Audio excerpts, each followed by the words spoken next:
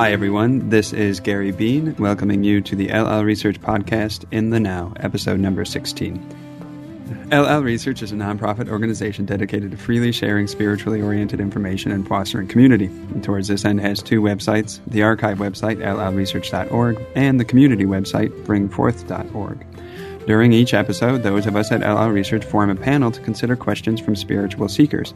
Our panel consists of Jim McCarty, husband to the late Carla Ruckert, scribe for the Raw Contact, and president of LL Research, along with Austin Bridges and myself, who are working hard to keep the mission of LL Research alive and well, each of us a devoted seeker and student of the Law of One. We intend this podcast to be a platform of discussion as we consider questions from spiritual seekers that often challenge us to articulate our own perspective.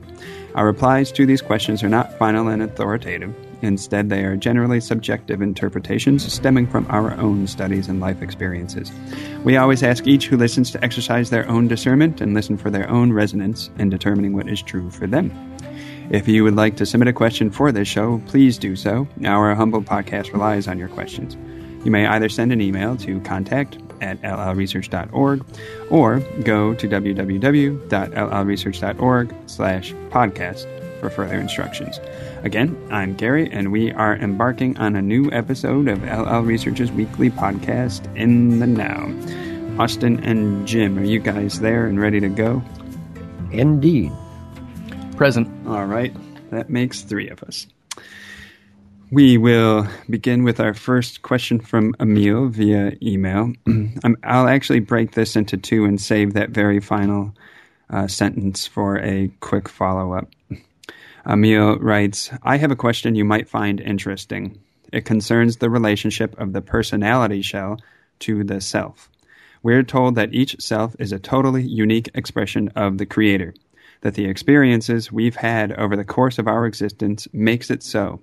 Yet the personality is often described as a chosen overlay for a particular lifetime, and of course is not the same as one's true self. My question is how much, if any, of the personality is an accurate reflection of the self? Or, since we're told that we all chose ultimately to experience all different races, body types, and personality biases, is the personality merely a momentary quick fix to experience needed balancing catalysts? So we'll stop there with Emil's great question. Jim, how about you? Well, he asks if the personality shell is any type of a clear representation of the self which chose it for the incarnation, and I would say it's not a clear representation at all, because if it were a clear representation, then there wouldn't be the opportunity to learn that the soul self really wants during the incarnation.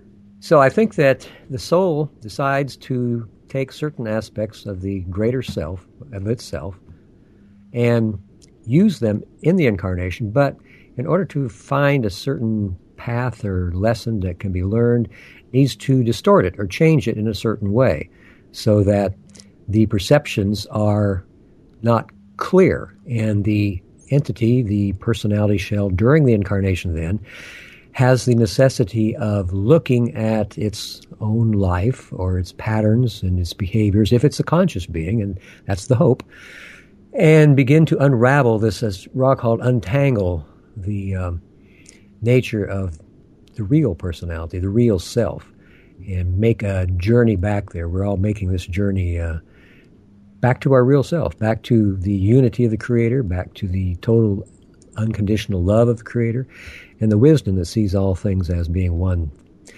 But that can be a fairly long journey, and making that journey is really what we're here for, because that gives us a lot more opportunity to exercise our spiritual muscles and to go through the learning process of successes and failures, as they're called. But, you know, a lot of people learn more from their failures than they learn from their successes, so failure is not a bad thing. It's just that we kind of look at it that way. So we go through these correct apprehensions, incorrect apprehensions, our successes, our failures, and through going through all of that, we develop our spiritual muscle, which is what we're really wanting to do. We're wanting to increase the mind, body, spirit totality, our beingness, our ability to learn, to grow, to serve the Creator by making other choices that it would make.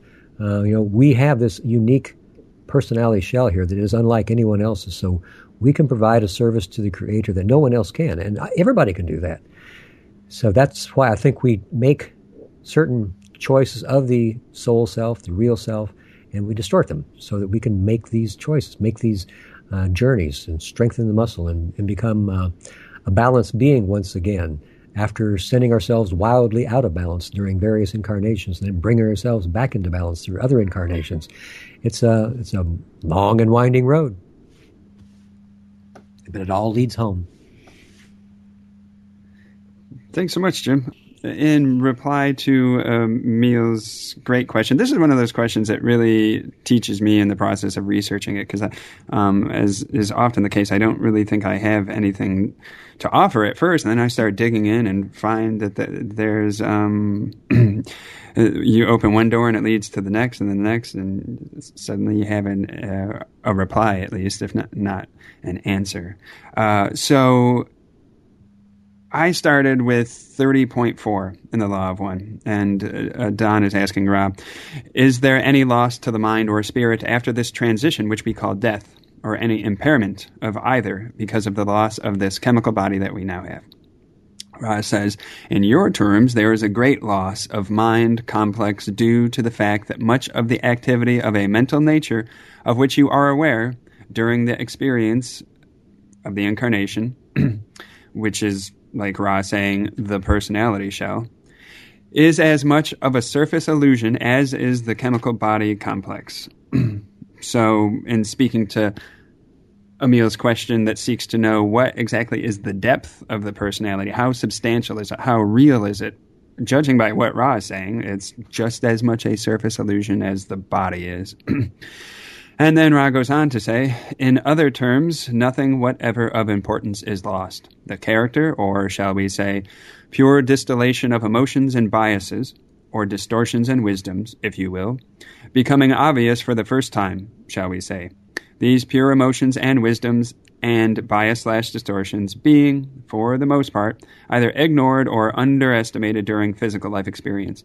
So Ra just juxtaposes the depth against the surface in that one answer, and they say that the depth is underestimated or ignored or overlooked, but they point to what that depth might be, what the substantial character of self might be, and they say pure emotions and wisdoms, or biases and distortions.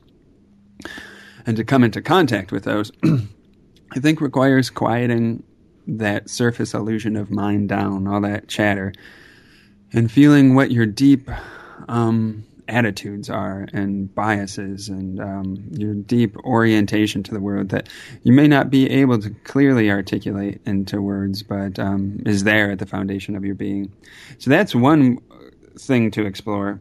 And then I found a really rich session from Quo dated April 20th, 1997. And I believe Austin and I both independently came upon this session. So I'm going to leave some out that I think Austin has in his reply, and read a few more paragraphs for you. And I may just do some paraphrasing here to quicken the process.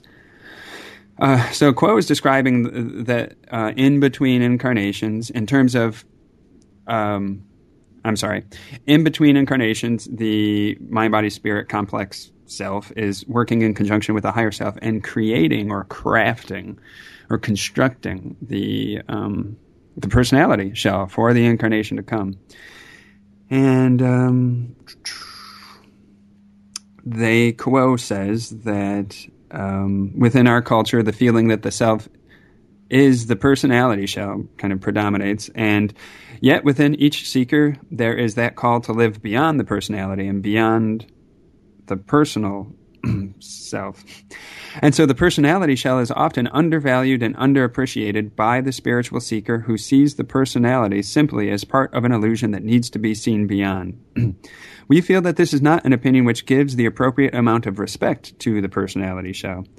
It is indeed, this is where Jim was exploring in his reply, it is indeed full of error in that the characteristics of personality inevitably color and bias and prejudice the instreaming sense data and cause the seeker to think and to express the self in biased and perfect ways and imperfect ways. So this personality shell we construct automatically pre-biases information, but it's designed to do just that. We want to bias our experience to focus in on very certain, very specific lessons.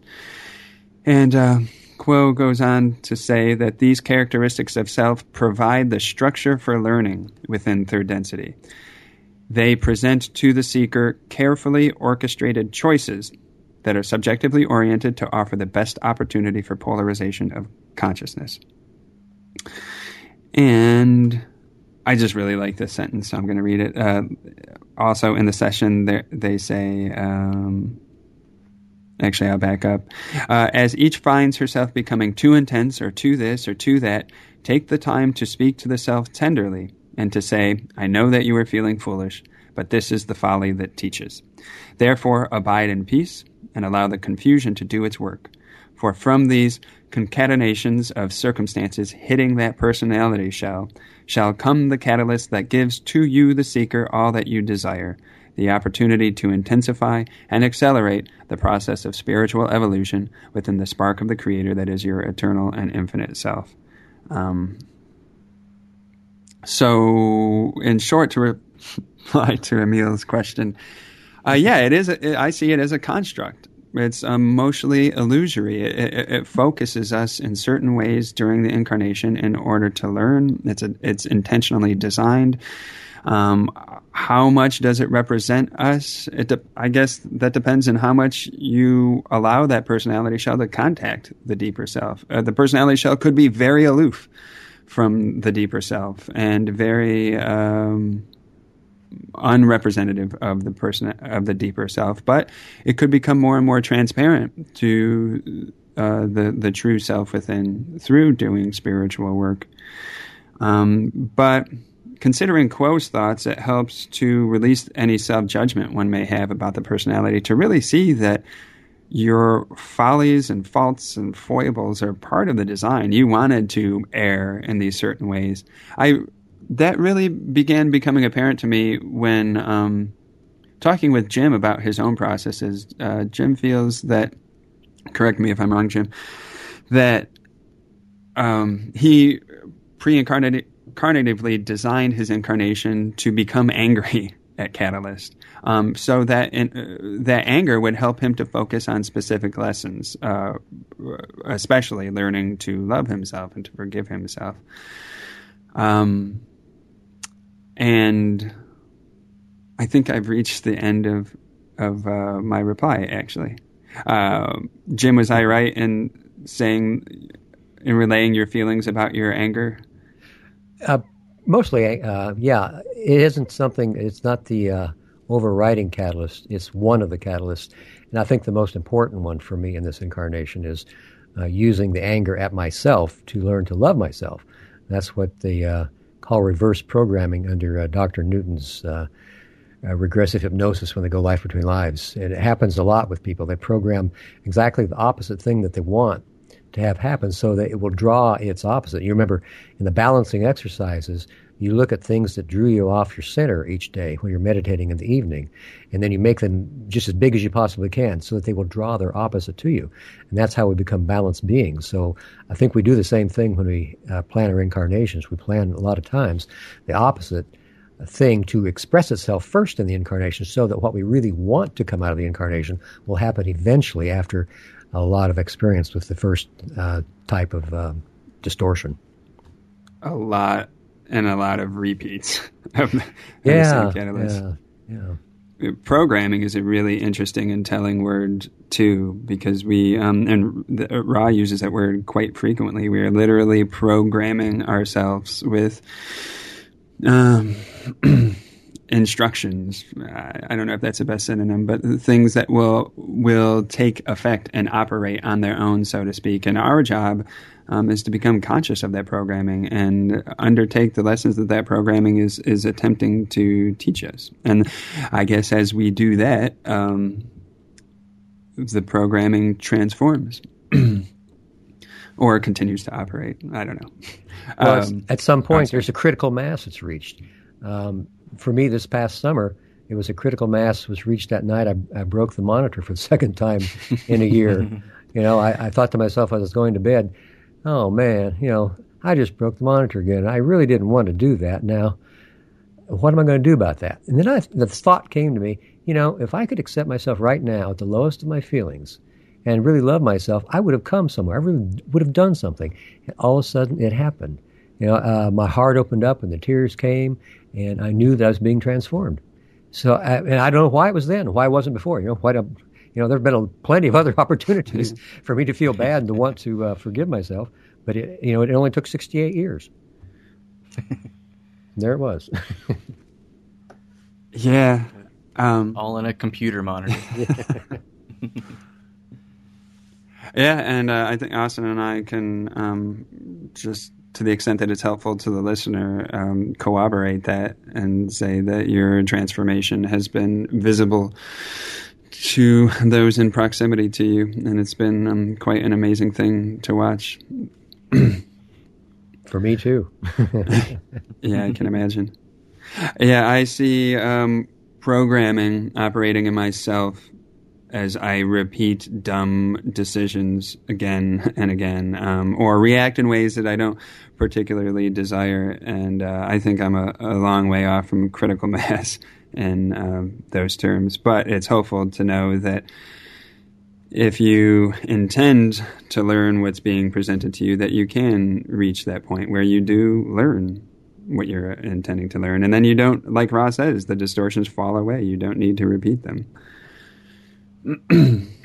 Austin, how about you?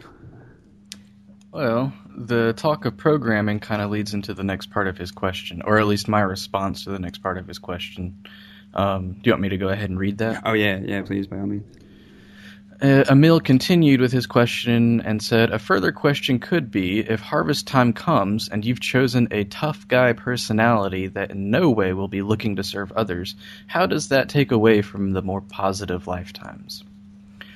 And so my response kind of incorporates his whole question, and I'll start it off with a paragraph from the session that Gary had referenced earlier that goes, the self that chose the personality shell was not a self that hoped for a popularly lived or easily enjoyed incarnation. Rather, it was designed to make the incarnative self uncomfortable in this or that situation, so that the self was caught on the hook of this or that characteristic of personality. You did not hope for an harmonious and pleasant existence. Rather, you hoped for the self to be able to confront, examine, and process those learnings about love and loving and being loved that you felt still needed more work. And in this regard and to this end, you artistically and creatively crafted the combination of strong points and weak points that would bring you again and again into face-to-face meetings with the self that hopes to choose ever more purely and deeply the love of the one infinite Creator. So I think that our true self, our ultimate self, is the one infinite Creator. Closest to that, I think that we are sparks of the infinite Creator, a seeming portion of that infinity, but that is the first illusion, because as Ross says in Session 1, infinity cannot be many, for manyness is a finite concept. So perhaps we start as a spark of the Creator, and it is in allowing the Creator to experience itself through us, via polarization, that we accentuate the illusion of being a distinct and individual entity, and through this experience and accentuation, we are truly unique expressions. No two entities have the same experience, but at the most primal level, a level that not even Ra is fully aware of yet, the level of dissolution of the unified self with all that there is, there's really only one of us here. But at any point in between, when we start out as all that there is and the point where we end up as all that there is, we are unique expressions, gradually becoming more and more aware of what we truly are, which is the one infinite Creator. The uniqueness of the path that makes each entity takes the uniqueness of the path that each entity takes in arriving at this realization. I messed that up twice. The uniqueness is the path that each entity takes in arriving at this realization. Yay. And in order to arrive at that realization, we choose to inform our experiences by accentuating certain distortions so that we may become more aware of ourselves and aware of the choice of love in the face of things that we, in our illusion, may not truly realize are imbued with love.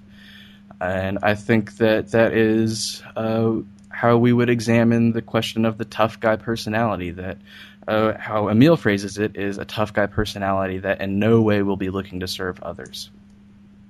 I think that concept in itself is maybe unrealistic. How I understand it is if that somebody does choose that kind of personality, it is not so that they can experience being a tough guy who will never want to serve others, but it is because it is from within the distortion of the tough guy that choosing love and choosing to serve others becomes a powerful and polarizing act. If a tough guy never makes the choice to serve others, then the personality may cause an imbalance in the overall violet ray balance of the individual, and perhaps they might not reach harvest. But in choosing the tough guy personality, the self which chooses the personality shell is hoping that the tough guy distortions will be examined and the choice made to turn to balance these distortions and to turn to love, like you and Jim were talking about, and Jim with his anger distortions that he brought into the incarnation.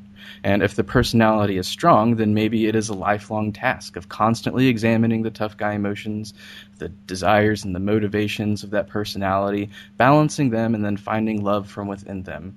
Another way to put that might be is that our true self is love, and in choosing a tough guy personality, that love is not innate within the personality, we are basically going against that love, but we still feel the pull towards love. And so if a tough guy does not turn towards that love, then there might be more work to do as the tough guy within other third density incarnations. So I think the ultimate point here is that it seems unrealistic to conceive of an incarnation where the self plans to never make a choice of polarization. The personality may seem like it is blocking the entity from seeking love and making the choice, but it is set up in that way because it's in choosing love, despite those distortions, that the truer self is balanced and realized.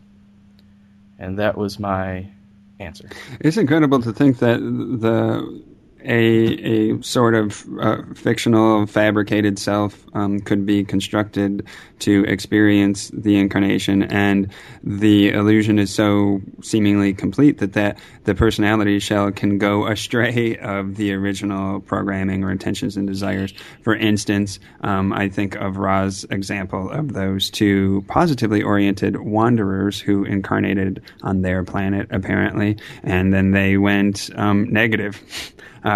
They completely reversed their polarity and were quite surprised upon realizing what they had done upon the cessation of their incarnations. I also wanted to add take this discussion out of the abstract and make it a little bit more concrete by speaking to a personal example from my own life. There is a single individual I've met who I am aware of their past incarnation. At least I believe that's the case. And in comparing what I believe was their past incarnation with their former one, there seems little continuity between the two in terms of their personality structures. They seem like very different people, and if one were to analyze these two, one might be a little puzzled as to how this current individual could have been this other individual in a past life.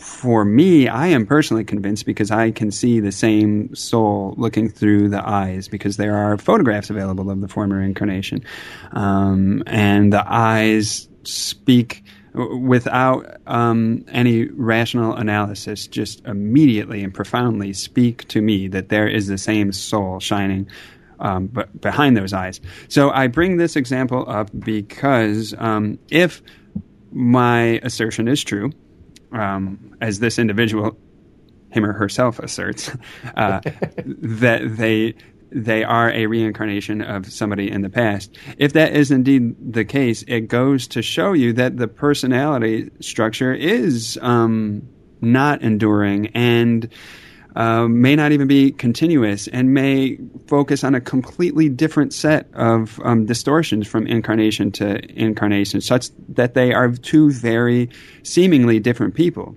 But underneath that personality, the soul is one and the same. It's just that the soul in this incarnation and in the next incarnation is just learning different sets of lessons according to a personality that they constructed and programmed in a way.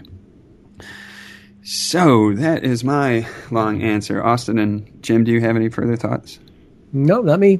Or not I. No, I don't think so. Not me/I. Let's knock out Jeremy's question because it's a quick reply, and we'll call our show quits after that. So Jeremy writes via Bringforth, is there any significance to the hieroglyphics on the cover of the 5 Law of One books? Jim, I believe you may have an answer. Yes. Thank you, Rob. Yeah. What is that significance? Oh, the first one is Akhenaten's first name, which was Amun, which was a name that was in honor of one of many gods in the Egyptian pantheon of gods. And after he discovered the one god of the Law of One, he changed his name to Aten, which is the second hieroglyph. And the third hieroglyph is his queen, his wife, Nefertiti. And the fourth hieroglyph, they're not really sure if this is his brother or his cousin or his uncle, but anyway, it's a relative. It's Smenkhara is the fourth one. I guess this was before Facebook, and relatives could be confirmed that way. I think that adequately answers that question. Austin, did you have anything to add to the cartouches question? Just if I correct Jim in remembering that they were added because the publisher wanted a bit more flash on the cover. Ah, that sounds familiar. I heard that somewhere. Yeah. So I don't, it's like that kind of reduces the actual significance. They were just kind of put there, but they are at least references to something in the Law of One. Yeah, we thought if we're going to have to put some cartouches or something flashy there, let's do something that has meaning. Yeah.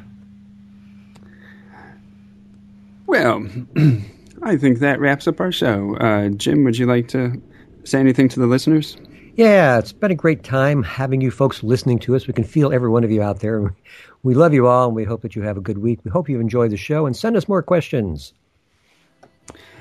You've been listening to LL Research's weekly podcast, In the Now. If you've enjoyed the show, please visit our websites, llresearch.org and bringforth.org.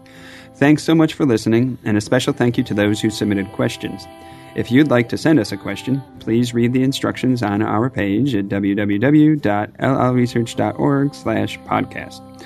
New episodes are published to the archive website every Wednesday at 1 p.m. Eastern. Have a wonderful week, and we'll talk with you then.